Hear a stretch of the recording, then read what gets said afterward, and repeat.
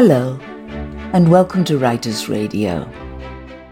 Ariane Lee Johnston is the author of The Geography of Belonging, a love story of horses in Africa, whose second edition came out in May 2023 with Salmonberry Arts and Publishing. This memoir tells the remarkable and courageous story of how Ariane was drawn to the Mavura Dana Mountains in Zimbabwe. Before becoming a writer, in her early 50s, Ariane took up natural horse riding. For 10 years, she was also the program director of Hollyhock Retreat Centre on Cortes Island, British Columbia, Canada, where she still makes her home. Her love story extends to a country and, as well as to horses, to an African horseman, Stephen Hambani.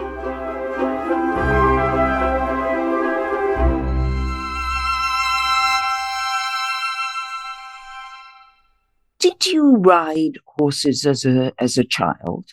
Well, I hadn't ridden horses as a child except for being sent to summer camp and having the horse run away and scare me for the rest of my life. Then when I was in my early 50s, I went on holidays with my then partner to Costa Rica and went horseback riding for a day. And something happened in riding from the cloud forest down to the beach over the course of a day. And then I went the next day and I got home to Cortez. And then when the summer came, there was one person who teaches riding, and it just grabbed a hold of me at that. You know, something happens around that time of life. Some passion comes forth that was formerly unknown. And I didn't know that she taught natural horsemanship, which is about partnering with a horse as if you're another horse. And people call it horse whispering, but it's not. It's horse listening. You do refer to Stephen as a horse wrangler. Well, in that section in the story, when I say horse wrangler, it's a kind of tongue-in-cheek because I'm trying to come up with a term, because in Zimbabwe, he's called a groom, our head groom, which is so colonially condescending for someone who's responsible for people's lives in the wilderness and who can ride a horse without hands at any pace, who's extraordinary. Why Africa? Once I've come to be a part of horses' world and they're part of mine, and I lie down in that field and have this strong sense, even a voice saying, go lie your body on Africa. At that time, I had just thought I'd always liked to go to Africa, but when I was in elementary school, I would have a recurring nightmare about being in the upstairs of the school, and there would be this thunderous noise. You'd think it was a herd of wildebeest across the plain or something like that. I would be frightened out of my wits because it was the classic Tarzan image of Africans pounding into the school and up the steps to get me. When I was the program director for Hollyhock at the very beginning, we brought to Hollyhock Babatunde Olatunji, who was the first cultural ambassador to come from Africa. He came from Nigeria to the States and was called by the powers to come and bring one heart to the world. And he did that. And that very first time he came, I did the program at that time. My son, who was 7 or 8, did the program. A lot of us did the program.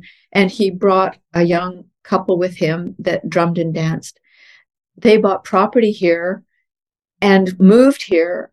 So we had an African drumming group with no Africans in it because Baba lived in New York for 10 years. And we would play locally and on Vancouver Island. And it was about being captured by the spirit of the drum.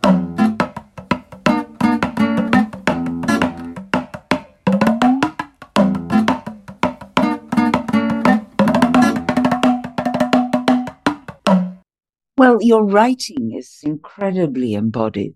That notion of horse and rider is just one fluid movement. And your description, so were you a botanist? I haven't been a botanist or even considered myself a plant person particularly. It's kind of embarrassing now. Even this morning, going for a walk with a friend from somewhere else, is this a hemlock tree or a spruce tree or a fir tree? And the names don't stay in my mind. So through the story, I would ask at the time, what is the name of this plant? But Ingrid, it's simply the power of observation, because you simply, as a photographer would, or a painter, describe what you see. Yes. And then what's the internalized experience of that? As a writer, because obviously you really enjoy language, tell me a little bit about your process, your development as a writer. Let's start with, in terms of this book, I had been keeping field notes. It was just important to keep track of everything so that I would remember it. And then Canadian Horse magazine got wind of my African safaris and asked me to write a story, My African Safaris. So I wrote the story. I had no idea if the writing was up to any kind of even magazine standard. So I called on a friend who's a poet in Victoria, Cynthia Woodman Kirkham. Her published book of poetry is about earth, so we have a similar sensibility, and asked her, how did I do? And so we began to tweak it. In this book, course of writing the book, we worked on it. I would do sections and send them to her. I learned so much about writing, the grammatical aspects of it, but also how to write. Ariane Lee Johnston now reads from The Geography of Belonging, a love story of horses in Africa, where she's at Sia Lima Farm, the gateway to the Mavuradona wilderness, and will be led there by Douglas Chinamo, the wilderness guide. After months of preparation, both practical and prayerful, I am in Africa again, in anticipation of entering the Mavuradona mountain wilderness. And now, the moment I've waited for, horses saddled and ready, I'm putting on the full-length, fringed suede chaps, my friend Mary's gift, that have held the promise of riding in Africa again. Marvin Mutangara, Douglas Chinamo, and Pension Yamare and I are going to Copytop's bush camp today with kit and gear for the month. Douglas is ready on the spunky gelding Gizmit and trails Skanky by her lead rope. Skanky is a spirited young paint mare, white and sorrel, given the job of pack horse today as part of her training in the trustworthy composure needed on the trail with riders aboard. Pension, tall and lanky, is on foot beside Skanky. His kitchen supplies are stowed in her saddlebags. Marvin is on steady Basara and trails a beautifully conformed young Palomino mare who is just starting her training in the bush. Her name is Jecha, the Shona word for sand. From the wood bench seat that doubles as a mounting block, I swing into the saddle on Moonlight, 15-hand gray mare, who initially checks me out with a tentative buck or two when I ask her to move ahead. Does this woman know what she's doing? The red dirt roadway beyond the farm has been recently bulldozed wide and flat for the gigantic yellow dump trucks that transport mineral-laden earth to the mine processing plant visible on the horizon a few kilometers away. Marvin points to a low mountain some distance behind the farm. Strip mining just over that hill, he says. That's the urgency for getting Mavuradona Wilderness better protected by securing status as a National Heritage Site. When dust clouds foretell the looming approach of the frightfully driven trucks, we pull neckerchiefs over our noses and mouths and head immediately into the roadside vegetation, facing the horses away from the road to spare them the brunt of the dust. It's a short 30-minute ride to the trail ahead, but the way feels treacherous, not only because of the road hazard, but also because of the far-reaching implications for once intact environments all over Africa. After crossing a stone bridge over shallow running water, Douglas guides Gizmet off to the right, into the tall, bushy border, and the rest of us follow single file. A path of flattened grass opens up, and once off the road, the unsettling realities of the mining vanish. The pathway, animal and human-made, traverses gradually rising slopes of miombo-treed woodland. This is the single entranceway to the wilderness region and to the Mvuradona Mountains much further north. Our moving line of 5 horses and 4 humans slows as the path underfoot narrows, and a head-high stand of grass obscures both the ground and the distant view. Each stalk of amber-colored grass is rose-tinged at the tip, a blush that brushes our temples as the horses glide us through. I expect a few hours of riding before we'll reach the Raffia Palms Botanical Reserve. They told me the reserve has a distinguished reputation in the world of plant biology, an unblemished ecosystem alongside the Tingwa River. The immense fronds of the Raffia farinifera palm tree are by far the biggest leaves in the plant kingdom, up to 18 meters tall. Douglas eventually slows his horse at the crest of a low rise, allowing the rest of us to fall in beside him, the grass just skimming our thighs. He points to a posse of zebras running helter-skelter up the far hillside. In just a few seconds, the shiny stripes disappear, camouflaged by a canopy of trees. Then I see it, a clearing about the size of a soccer field. Coming so unexpectedly upon the beauty of the botanical reserve sweeps me away. I feel small, as if the shiny peel of a giant ambrosia apple with its scarlet, yellow, russet, and green is spread over the landscape, a mantle of deep and glowing variegated color. In the distance, the huge skyward fronds of the raffia palm trees at the river's edge appear molten, reflecting a silvery rather than a golden light.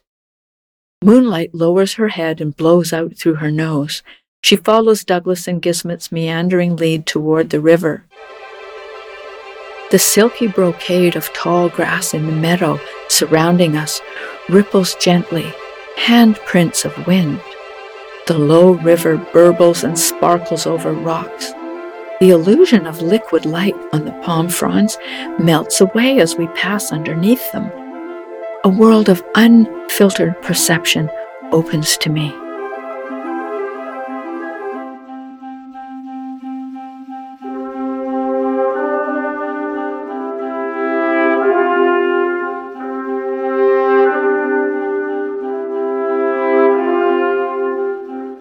The next day. Good morning in Shona. Mangwanani means tomorrow is here. I wonder upon waking, seeing Gizmet and Jetcha in the horse paddock beyond my window, what is the wisdom to be learned with this herd in Mvuradona? Going to meet Douglas and his camp groom Clements to tend the horses before breakfast, it's delightful to be able to say, Mangwanani Shamwares. Good morning, friends. Later, I saddle Moonlight to ride out with Douglas and Clemens. I discover a welcome simplicity in being with the two of them. Our silence lets the mind down gently, and my usually overt curiosity disappears. I just listen. The familiar rustle of grass on our horses' legs. The conversation of the trees with the wind, of the cloud shadows with the cliffs they scan, and the bees dusting the voluptuous, creamy-colored protea blossoms.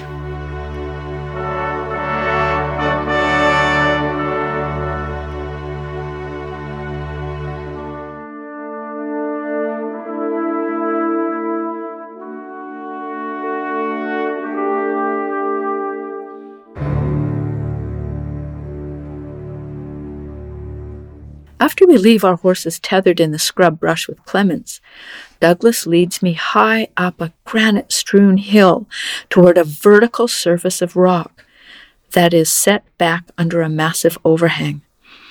A huge flat-top boulder, as if a platform, lies in front. As we get nearer, the atmosphere changes from the sentient woodlands to an uncanny sense of spaciousness, as if all persona and preconceptions have fallen away. Then, without any fanfare, we are standing on the boulder, face to face with the hand-drawn images of the iconic animals of Africa.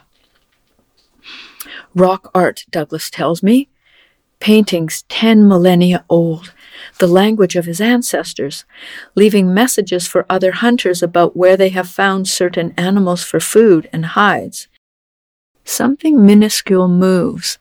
A living spider creeps across the long, curved horn of a sable antelope painted on the cliff. Something inside me moves, too. I feel a bit lightheaded and have to lie down on the boulder. When Douglas tells me the granite rock underneath us is more than 1 billion years old, I just let go. When I wake up, I can feel a distinct heartbeat, but more than my own. The boulder, the hill, the earth are pulsing in time with me, or I with them. I am them. Breathing is the same. A boundless, invisible presence breathes through me. With each inhale, I am filled with the whole universe. When I exhale, my breath disperses to the incalculable reaches of the cosmos.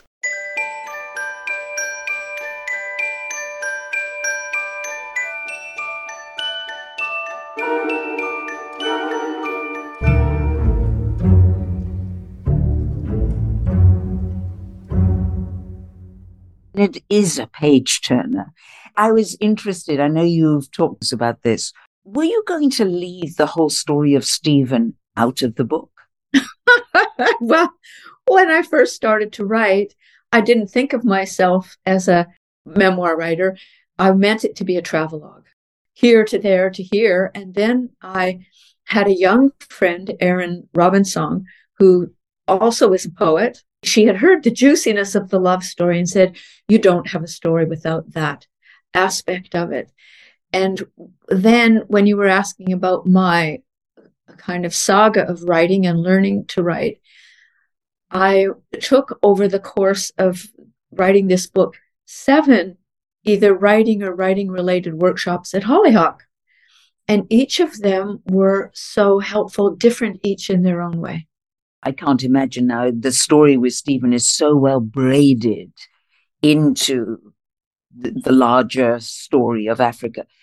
You write about the complex issues. You were there and had that privilege through having an intimate relationship. I mean, not just with the horses. And clearly, you made a connection with a large number of people. Just having that ability, sensibility to feel the heartbeat under you. You know, I think that's the value of doing something by yourself.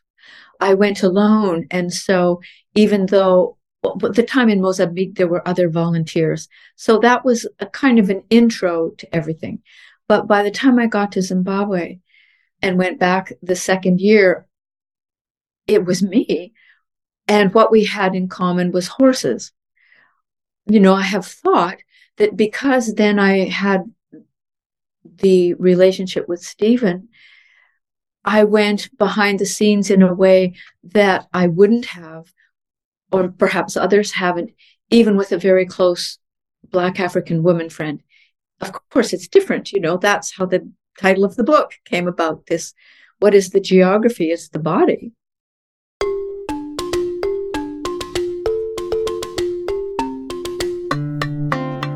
Ariane Lee Johnston reads a second excerpt from her memoir, The Geography of Belonging, a love story of horses in Africa.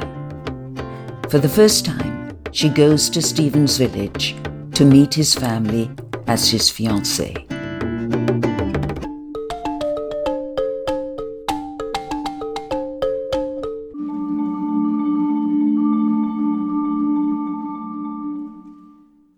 Hours later, after dark and beyond tiredness, the two of us walk the 4 remaining kilometers in the clear light of full moon on a pathway through an endless waist-high landscape of fluffy white cotton, ready for harvest, Stephen says. My flip-flops launch little bursts of sand with each step. I can feel every grain sliding down my bare legs underneath my ankle-length skirt. At long last, we arrive. What a relief to be together with Stephen, held in the warm setting of everyday life in Kumusha. Kumusha, the term for one's home village, the place where one's ancestors are buried, the place of belonging. Back in Harare at the guest house and stables where Stephen is a worker, weka in white English Zimbabwean, I am a client and never the twain should meet. Of course this is true in reputable hotels everywhere, but in this country, even after work hours, his role is subservient in white company. He addresses the horse owners as madam, the deferential term for white women still, though I notice his demeanor remains self-possessed.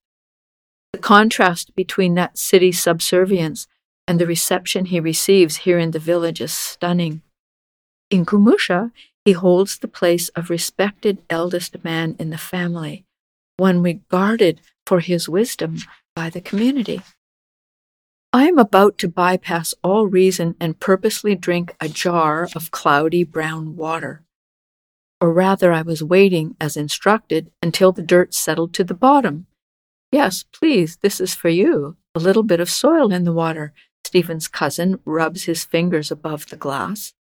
The water has come not from a deep borehole, but from a surface well, a short walking distance away in the midst of all these people. When you drink this, the earth will recognize you, his cousin says, and you will not get sick from eating or drinking anything in Kumusha. I could almost hear my mother, a registered nurse, and her alarmed caution, "Have you lost your mind?" I did not think so.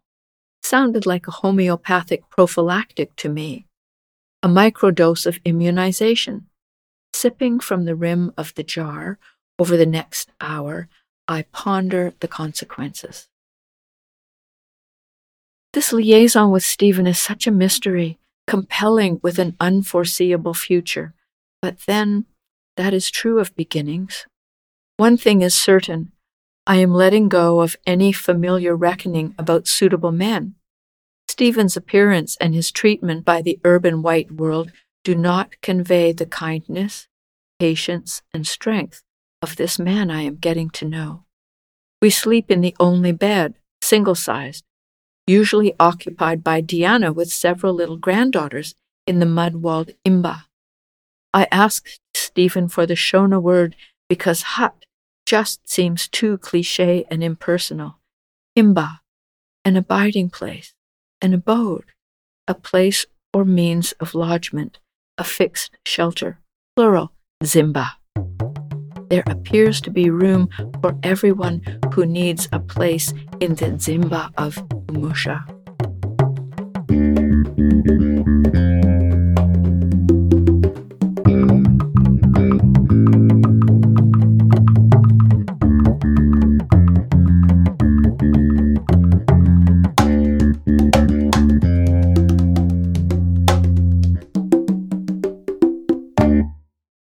Africa, it feels like a body. The way you describe the land, those amazing grasses and how they actually touch you. You're on horseback, so you're high up, but still the land caresses you. And that's the beauty of either being on foot or being on horseback, is you're not in a vehicle. Vehicles were to get from place to place, but to be sleeping on the ground or out in the bush or in the village, you're simply in nature, lying on the heartbeat.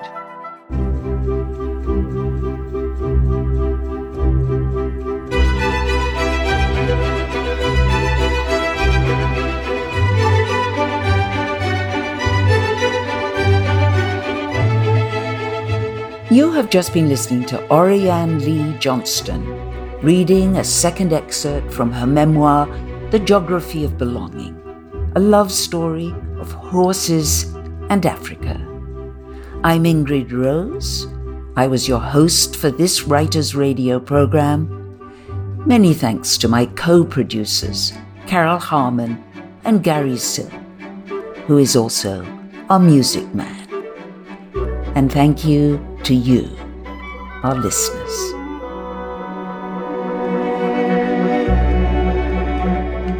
You have been listening to Writers Radio, a non-commercial collaborative project which presents talented writers reading their own work.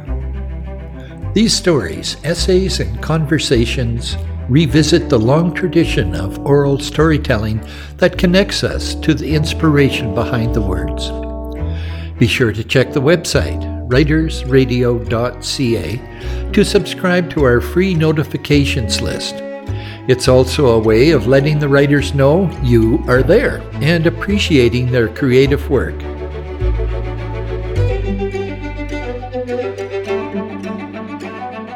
Writers Radio broadcasts from Half Moon Bay on the Sunshine Coast in Canada, traditional tribal land of the Sechelt Nation of the Coast Salish peoples. We express our gratitude for their wisdom teachings and land stewardship.